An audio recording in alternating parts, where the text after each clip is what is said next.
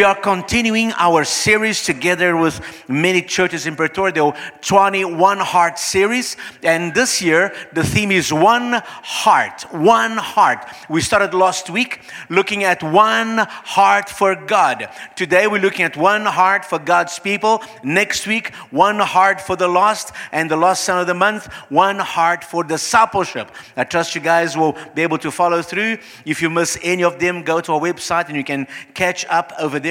Last week, we heard a message on one heart for God. And this is the starting point in our walk with the Lord. In Acts chapter 2, we read the first New Testament church sermon ever preached. It's there. You can go and read it.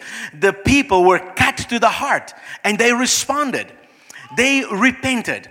They turned towards God. And that's what happens when you get cut in your heart, like we heard last week. It kind of hurts. And you've got two choices. You walk away from it or you walk towards it. When God speaks to you and it hurts a little bit, you can say, and you walk away from it. Or you can say, God, forgive me. And you run towards God. And we heard that repent is really a turning around and turning back to God. And that's a process which continues. Just because you're born again doesn't mean you never repent again. Our life is a continuous process as we learn about God. Every time we learn, we change our thinking and we turn towards God. And then we're walking along and then something happens and maybe we blow up, we say things, we do things we shouldn't say and we go, what have I done? You turn towards God and you repent and you go towards Him and you try to make amends. And so is our Christian life. Amen.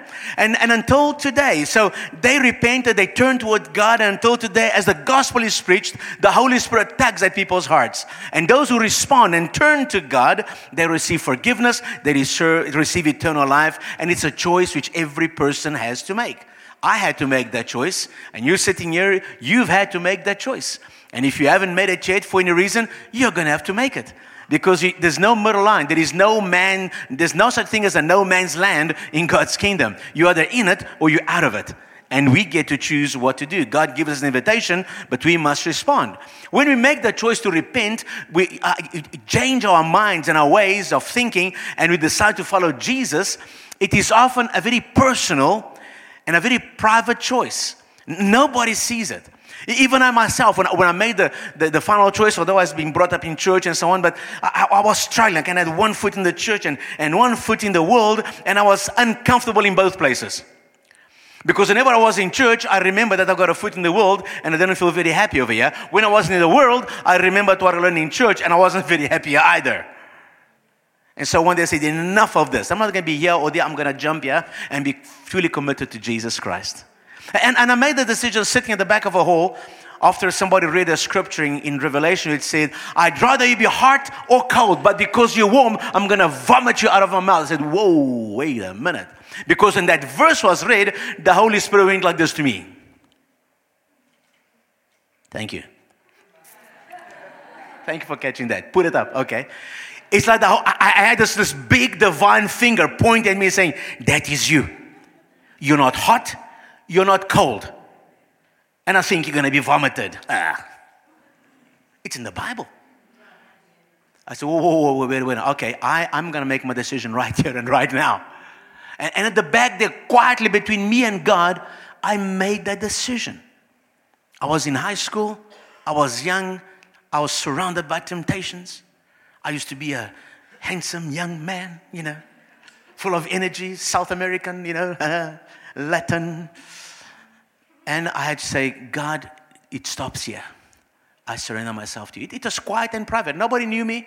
Nobody saw me. I walked in. I walked out. I didn't put my hand up. I didn't fill any cards. It was a very personal thing. But as we heard last week, we make the choice. It's a personal and private choice. However, it must be followed by an outward expression of your faith. Water baptism and becoming part of the body of Christ. You don't live your Christian life in isolation. You live it in community. So that day, I made my decision quietly at the back of that hall. But within 2 or 3 weeks, I was showing publicly. I want to get baptized now. I want to get involved in church. And before the end of that year, my life had changed. And I was active in the body of Christ. Baptized and fully expressing my faith. And it has never, ever stopped. It was somewhere around 1975. I know some of you, it's like ancient history, but that's when it happened. And from that year till today, I haven't stopped. I'm still serving the Lord. Different levels, different ways, different, types of involvement. But I became a part of something, and I was serving God publicly.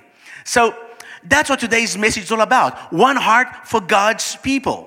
We don't live our life in isolation. We don't live our life alone. Just it's me and Jesus, hallelujah. We're such a great team. There is no such thing as you and Jesus and nobody else. It's you and Jesus in the body. We are called to live together as a body. Amen? And that's what today's message is all about. So let us allow the Word of God to cut into our hearts today. And where necessary, if it hurts a little bit, don't run away from it. Run towards it. Run to God. Let us respond in obedience to the Word. So, God's people. Who were God's people in the Old Testament? Before Jesus came, all right? Who were known as God's people? Who can tell me? Israel, yes, Israel, the Jews. In the Old Testament, until Jesus came, if you said God's people, if you went there to Egypt, to Middle East, to anywhere, Europe, Rome, and so on, you said, who are God's people? They say, oh yeah, those Jews.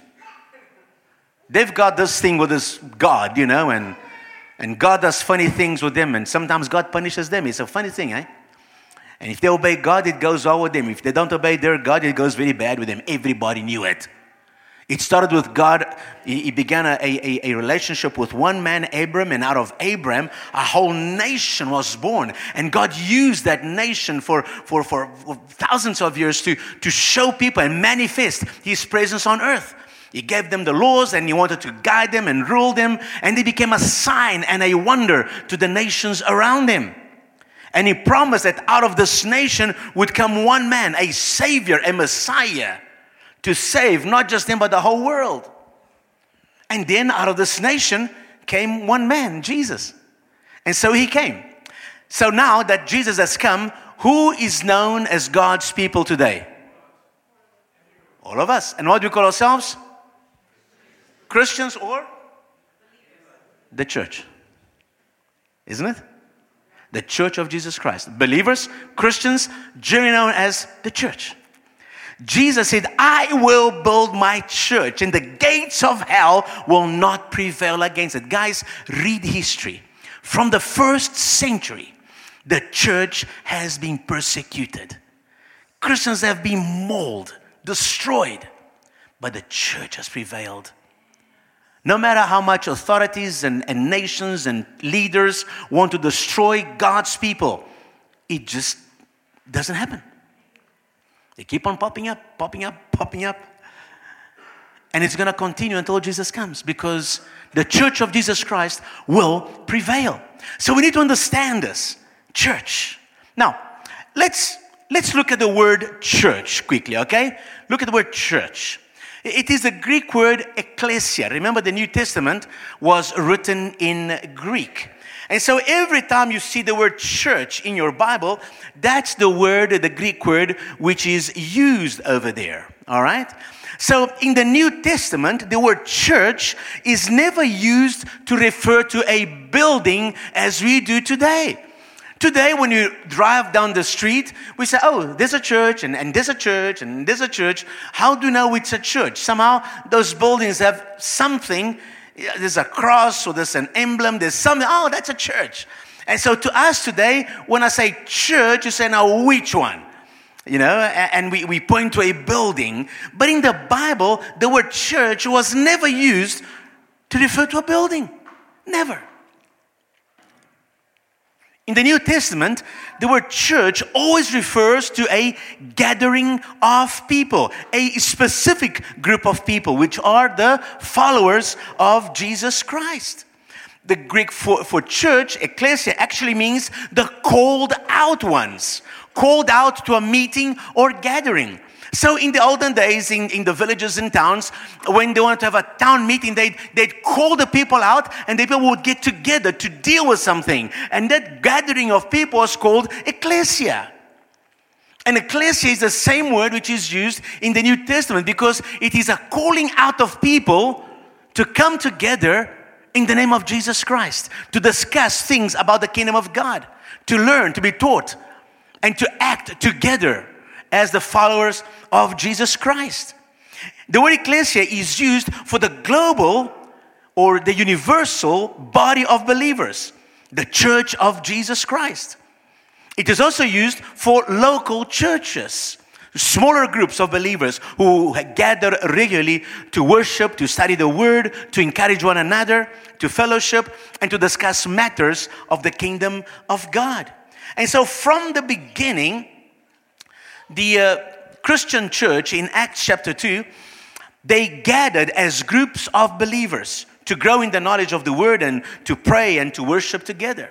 Now, these gatherings, and you can read it already in the book of Acts in that first century, these gatherings became an irritation both to the pagan authorities and to the Jewish religious leaders.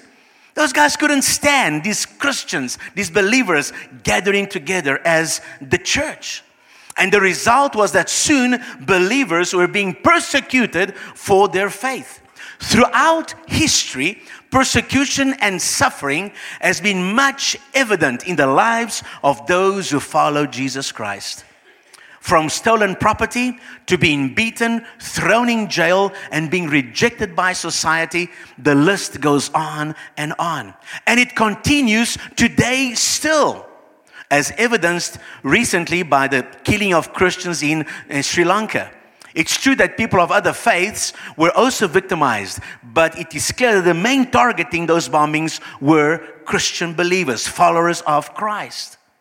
And today, more people are dying for their Christian faith than in the first century and many centuries put together. The persecution against believers still continues today. But there is something else that threatens the faith. Not just persecution, but comfort and ease of life. It's like two extremes. Some people are threatened by persecution. It threatens their Christian life. Others is by ease of life. Many compromise their faith when they are surrounded by comfort, wealth, and ease of life. Our text today comes from Hebrews chapter 10, verses 19 to 25. Hebrews 10, 19 to 25. Therefore, brethren, having boldness to enter the holiest by the blood of Jesus, by a new and living way, which He consecrated for us through the veil, that is, through His flesh. And having a high priest over the house of God, let us draw near with a true heart in full assurance of faith, having our hearts sprinkled from an evil conscience and our bodies washed with pure water. What He's saying here is what we've celebrated today. Jesus Christ opened up a way for us. Remember, in the old temple, there was that veil, and only the high priest could go into the Holy of Holies and fellowship with God. When Jesus died, that curtain was torn by the tearing of the body of Jesus, by the shedding of the blood of Jesus. That which separated us from God was removed. The veil was torn. And now we have a clear conscience before God. Not because we are goody-goodies, but because Jesus saved us, forgave us. We are forgiven, hallelujah. We've got access to God. And then so He continues in verse 23. He says, let us hold fast the confession of our hope without wavering, for He who promised is faithful. And let us consider one another in order to stir up love and good works, not forsaking the assembly of ourselves together, as is the manner of some, but exhorting one another, and so much the more as you see the day approaching. So today, there are believers who question if they should come to church every Sunday. Christians are asking this question. Why should we gather every Sunday? Why come together? Why do church? Why can't we do something fun as a family? You spend time together, and why must we go to church all the time? Folks, it requires one heart for God. It requires discipline. It requires obedience. And it requires courage to have one heart for God's people, to have one heart towards the church, the regular gathering of those who follow Christ. The book of Hebrews was written to believers who were under persecution. And because of that, some of them were avoiding gathering together with other believers for fear of being found out. Some, due to the pressures of persecution, were in danger of drifting away from the faith. Then there were some who were immature believers and they needed some teaching and encouragement. And so this book addresses all these things. Today, we're going to consider 3 words in this passage. The word confession, the word consider, the word forsaking, or in some translations, neglecting. First of all, let's look at confession. Verse 23, let us hold fast the confession of our hope without wavering, for he who promised is faithful. The Greek word for confession means to speak the same thing, to be in one accord. To make confession means to make an open declaration, giving clarity of a change of position. As believers, we want to say what God says, to say the same thing that God says. And if God says this and I'm doing that, then confession means I change my opinion from that to what God says. And I confess that. I declare that. I declare my faith. Amen. And so that is what confession means. And we want to say what God says as individuals and as a group of people gathered together. The world, because the fact is this confession thing is actually every day we are at war trying to keep our confession. It's one of the greatest battles in the Christian life. Why? Because the world is out there enticing us to speak negatively, to speak words of hopelessness, to speak fear. Look at the run-up to these elections. Did you read and hear how much fear was being spoken? How much negativity? And if you're not careful, you get caught up in that. You say, oh, the situation is hopeless. Oh, there is no hope. Oh, I'm so afraid. Oh, and you start, our confession becomes the confession of the world and not the confession of the Word of God. And so it's a battle, a constant battle as believers to keep our confession in line with the Word of God and the will of God. And so it's important for us to gather together and together confess together. Realign our thinking. And so when we come together, the songs we sing, look at the songs we sang today. Every single one of them, confessions based on the Word of God. Reminding us who we are, who God is, where we are going. The Word of God is preached. It's the Word of God reminding us of what God says. We pray together, and as we fellowship, we encourage one another. And so our confession is very, very important. Our confession reflects the heart of God to the world around us. Confession in the Bible falls mainly in 2 categories: confession of our sins and confessions of our faith. In both cases, we come into agreement with the Word of God. When you confess our sins, I acknowledge that God said this, but I did that. And so I say, Lord, forgive me. And I confess my sin and I align my life with Him. Confession of faith, when I come together and say, I believe in the Word of God. I believe that Jesus Christ died, was buried, rose again on the 3rd day. I believe He's alive. I believe He's my Savior and my Lord. I believe the Bible is the Word of God. I believe in the triune God, Father, Son, Holy Spirit. These are confessions of faith, and we need to confess these things. It is interesting to note that throughout church history, and even more so now, the nations who are against our confession of faith, they don't care about private confession. The scattered church is not a threat. It's not a problem to them. It's the gathered church, the ecclesia, that is a threat. It is the coming and uniting of the believers when they come together for a mission. That is what poses a threat to the nations that are opposed to Christianity. And right now, there are people, brothers and sisters of ours, that are being persecuted for their faith. Now, if they just keep quiet, they don't tell anybody, and they go home and they quietly read their Bibles, quietly do their prayers, nobody minds. But the minute 2, 3, 4 of them get together in a home to do Bible study, to pray together, to worship God, oh, it's a big problem. Then the police is knocking on the door. Who's in charge? Taking to prison. It's a major thing. They feel threatened. And I wonder why.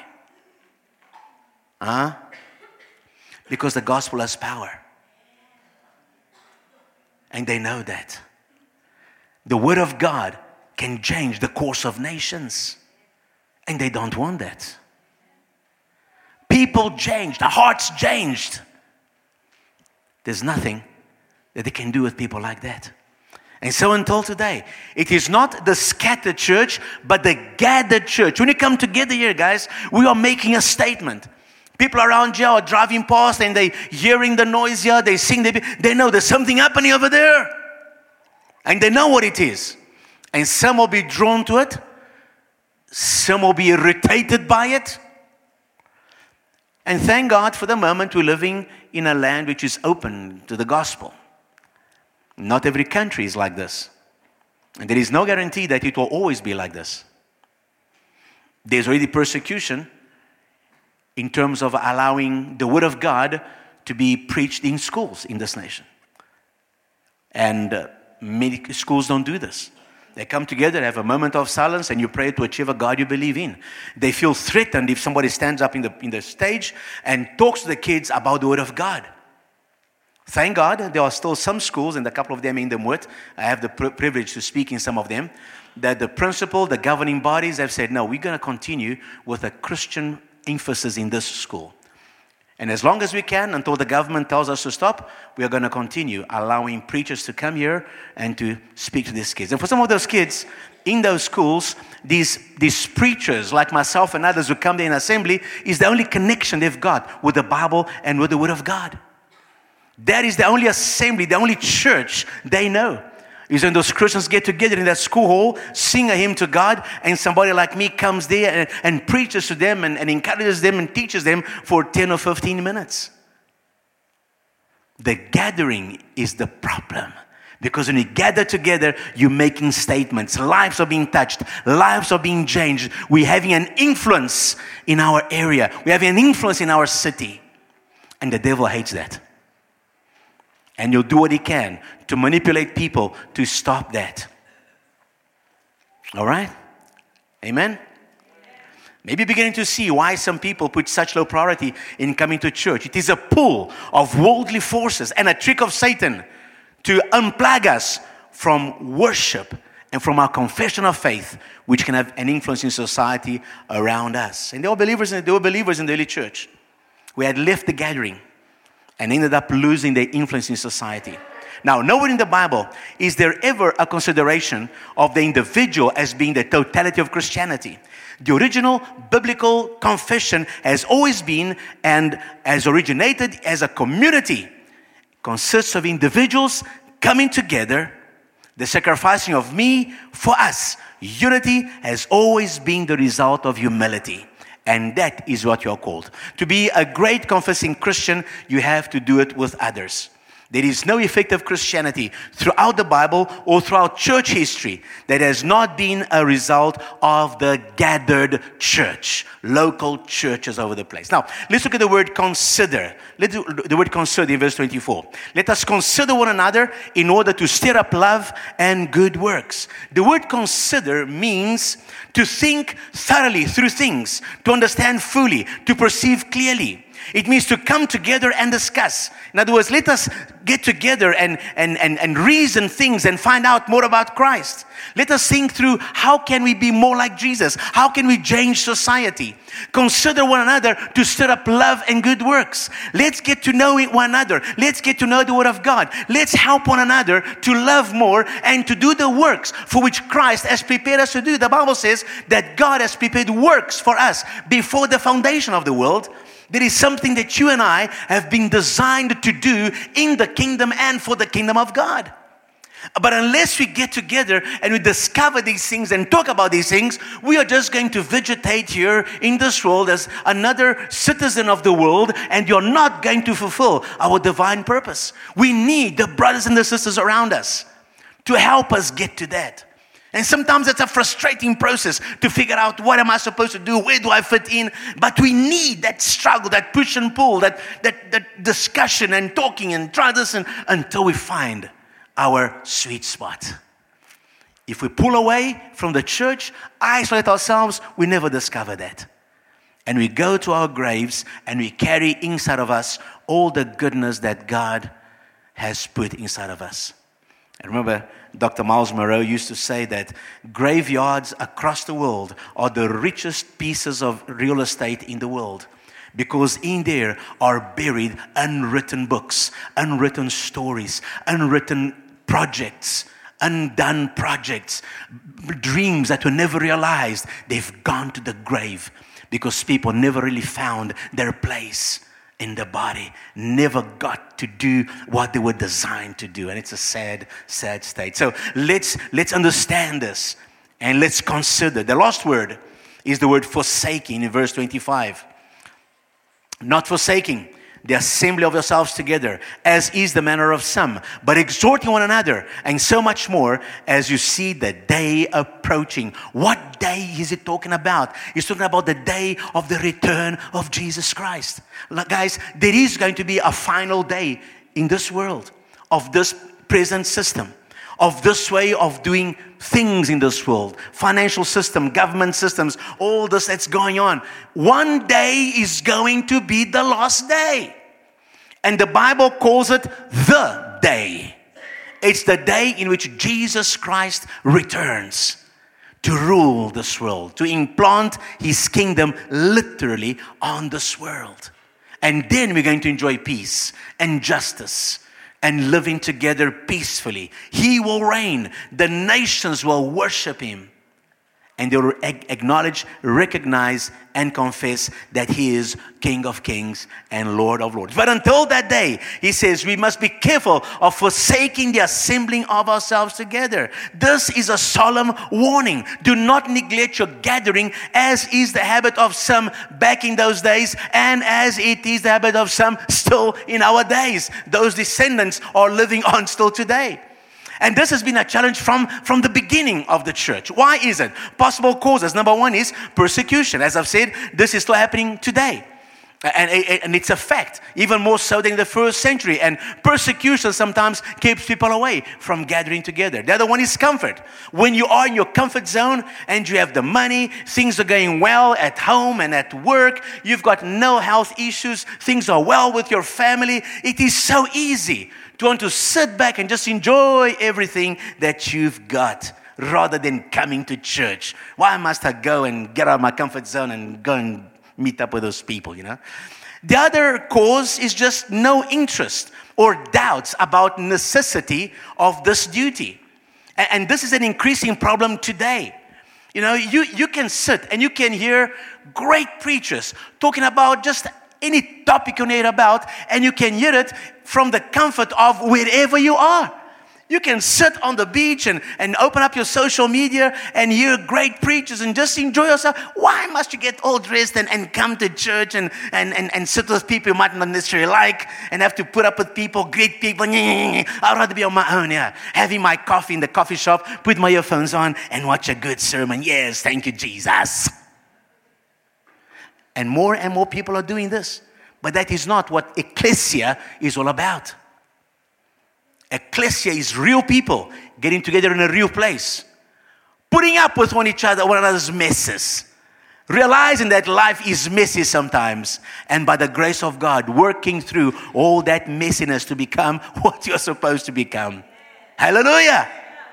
And then the final cause is dissatisfaction or offense with a preacher, with members of a church, or with some regulation in the church. And so we get offended and we move away and we say, church is a bunch of hypocrites. You know, I'm not going there anymore. And you stay away from church. I'm not talking about the fact that people sometimes change churches. You know, when you leave this church and you go to that church, you know, at least you continue serving God. I'm not talking about that. I'm talking about people that get offended, move away, and then they judge the whole church because of their one experience. So I've had a bad day with my preacher. I've had a bad day with my brother and sister in my church. So now the whole church is, I'm not going to church anymore. It's going to be me and Jesus. Hallelujah. Until he comes.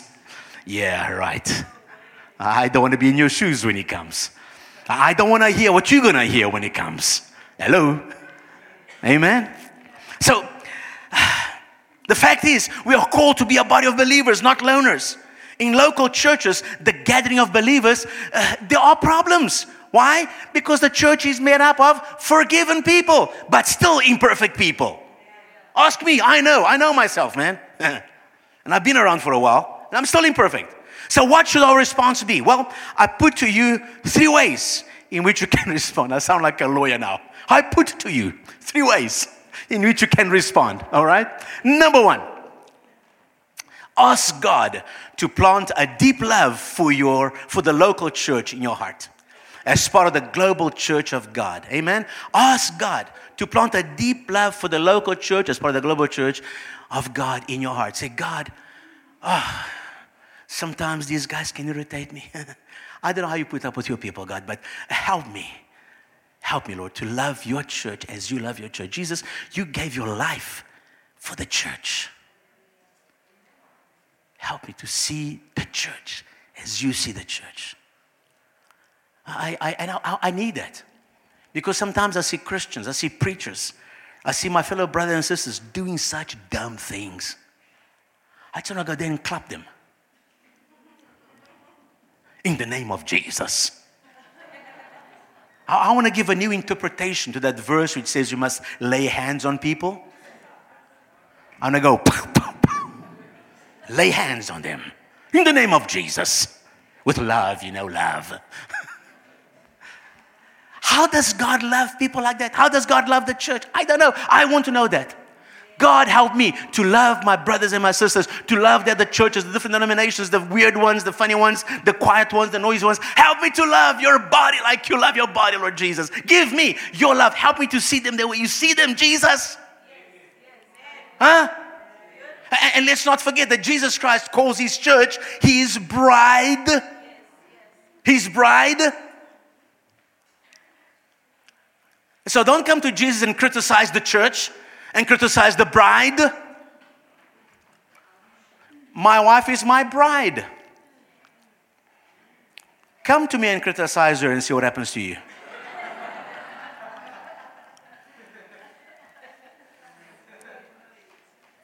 Heard once of a pastor, somebody came to him and says, Pastor, I want to have fellowship with you, but not with your wife. Oh, that man got a talking, believe me. No, any husband knows. My wife and I, we are one. If you're going to take me, you're going to take my wife with me. Or that's just me, leave me alone. You want Jesus? You got to take Jesus and the bride.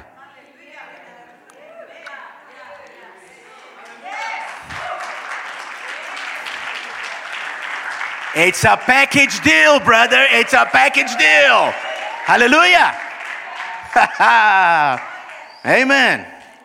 Number 2, no response. Forgive previous experiences that have impacted your biblical understanding and influenced your confession of the faith in the way you live and lead today. How many people were preachers of fire for God and then they got into trouble?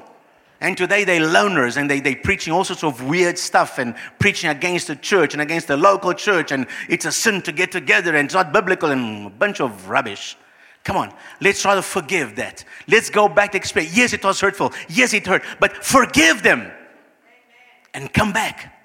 Number 3, ask God to use you to be a healthy, functioning, and active body part, encouraging health and growth of His kingdom in the way you value, love, and participate in being the body, part of the body of believers. The Bible says in Ephesians that the whole body is joined and knit together by what every joint supplies, according to the effective working by which every part does its share, causing growth to the body of Christ. You see, every part does something. No matter how big or small it is, your part, your share matters. So let's become that. Let's fit in.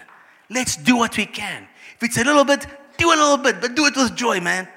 And do it with love for the body of Christ. And so by so doing, folks, let us become and let us have one heart for God's people, for the church. Not just my church, but the church. Amen?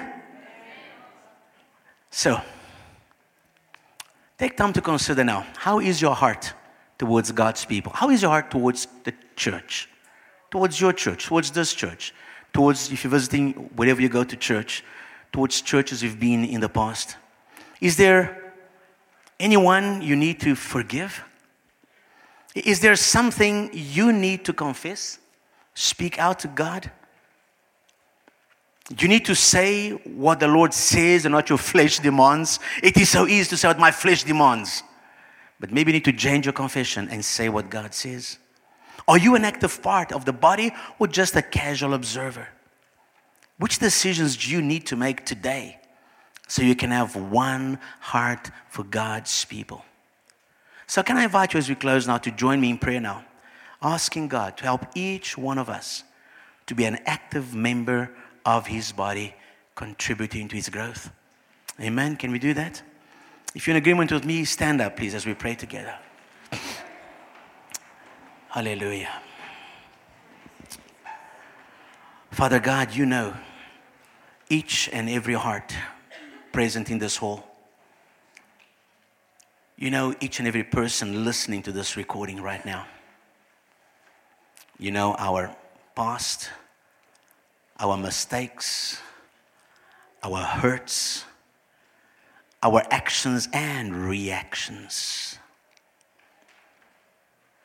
And we come to you, Lord Jesus, and we ask you to forgive us where we have missed it. Forgive us where we have reacted in the flesh instead of acting upon the word.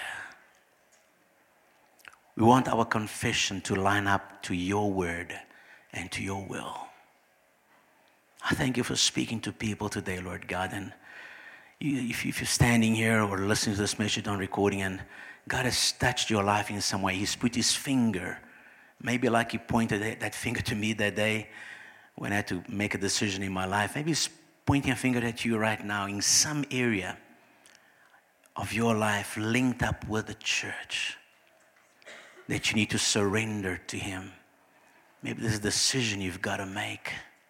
Maybe there is something you've got to confess to God, let go of. Maybe someone or some group of people that you've got to forgive. Maybe you've been carrying hurts and grudges for maybe years. I want you this morning, just let it go and say, Holy Spirit of God, help me to release this. Lord Jesus, forgive me for carrying this load and this anger or this bitterness or this pain.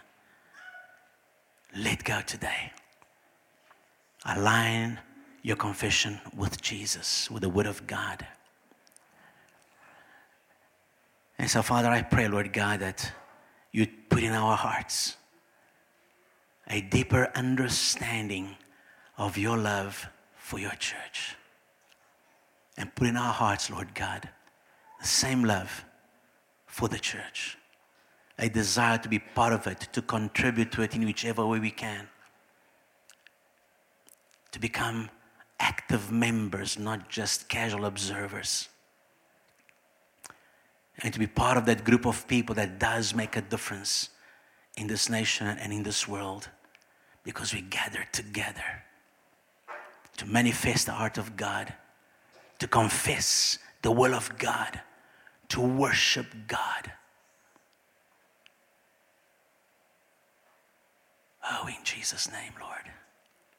I thank you for touching our lives, bringing changes wherever change is needed, to fine-tune us, God, align our lives with you. I pray this for your glory, Father, and I pray this in Jesus' name. And all those who agreed said, Amen and amen. Have a great day. See you next week. Bye-bye.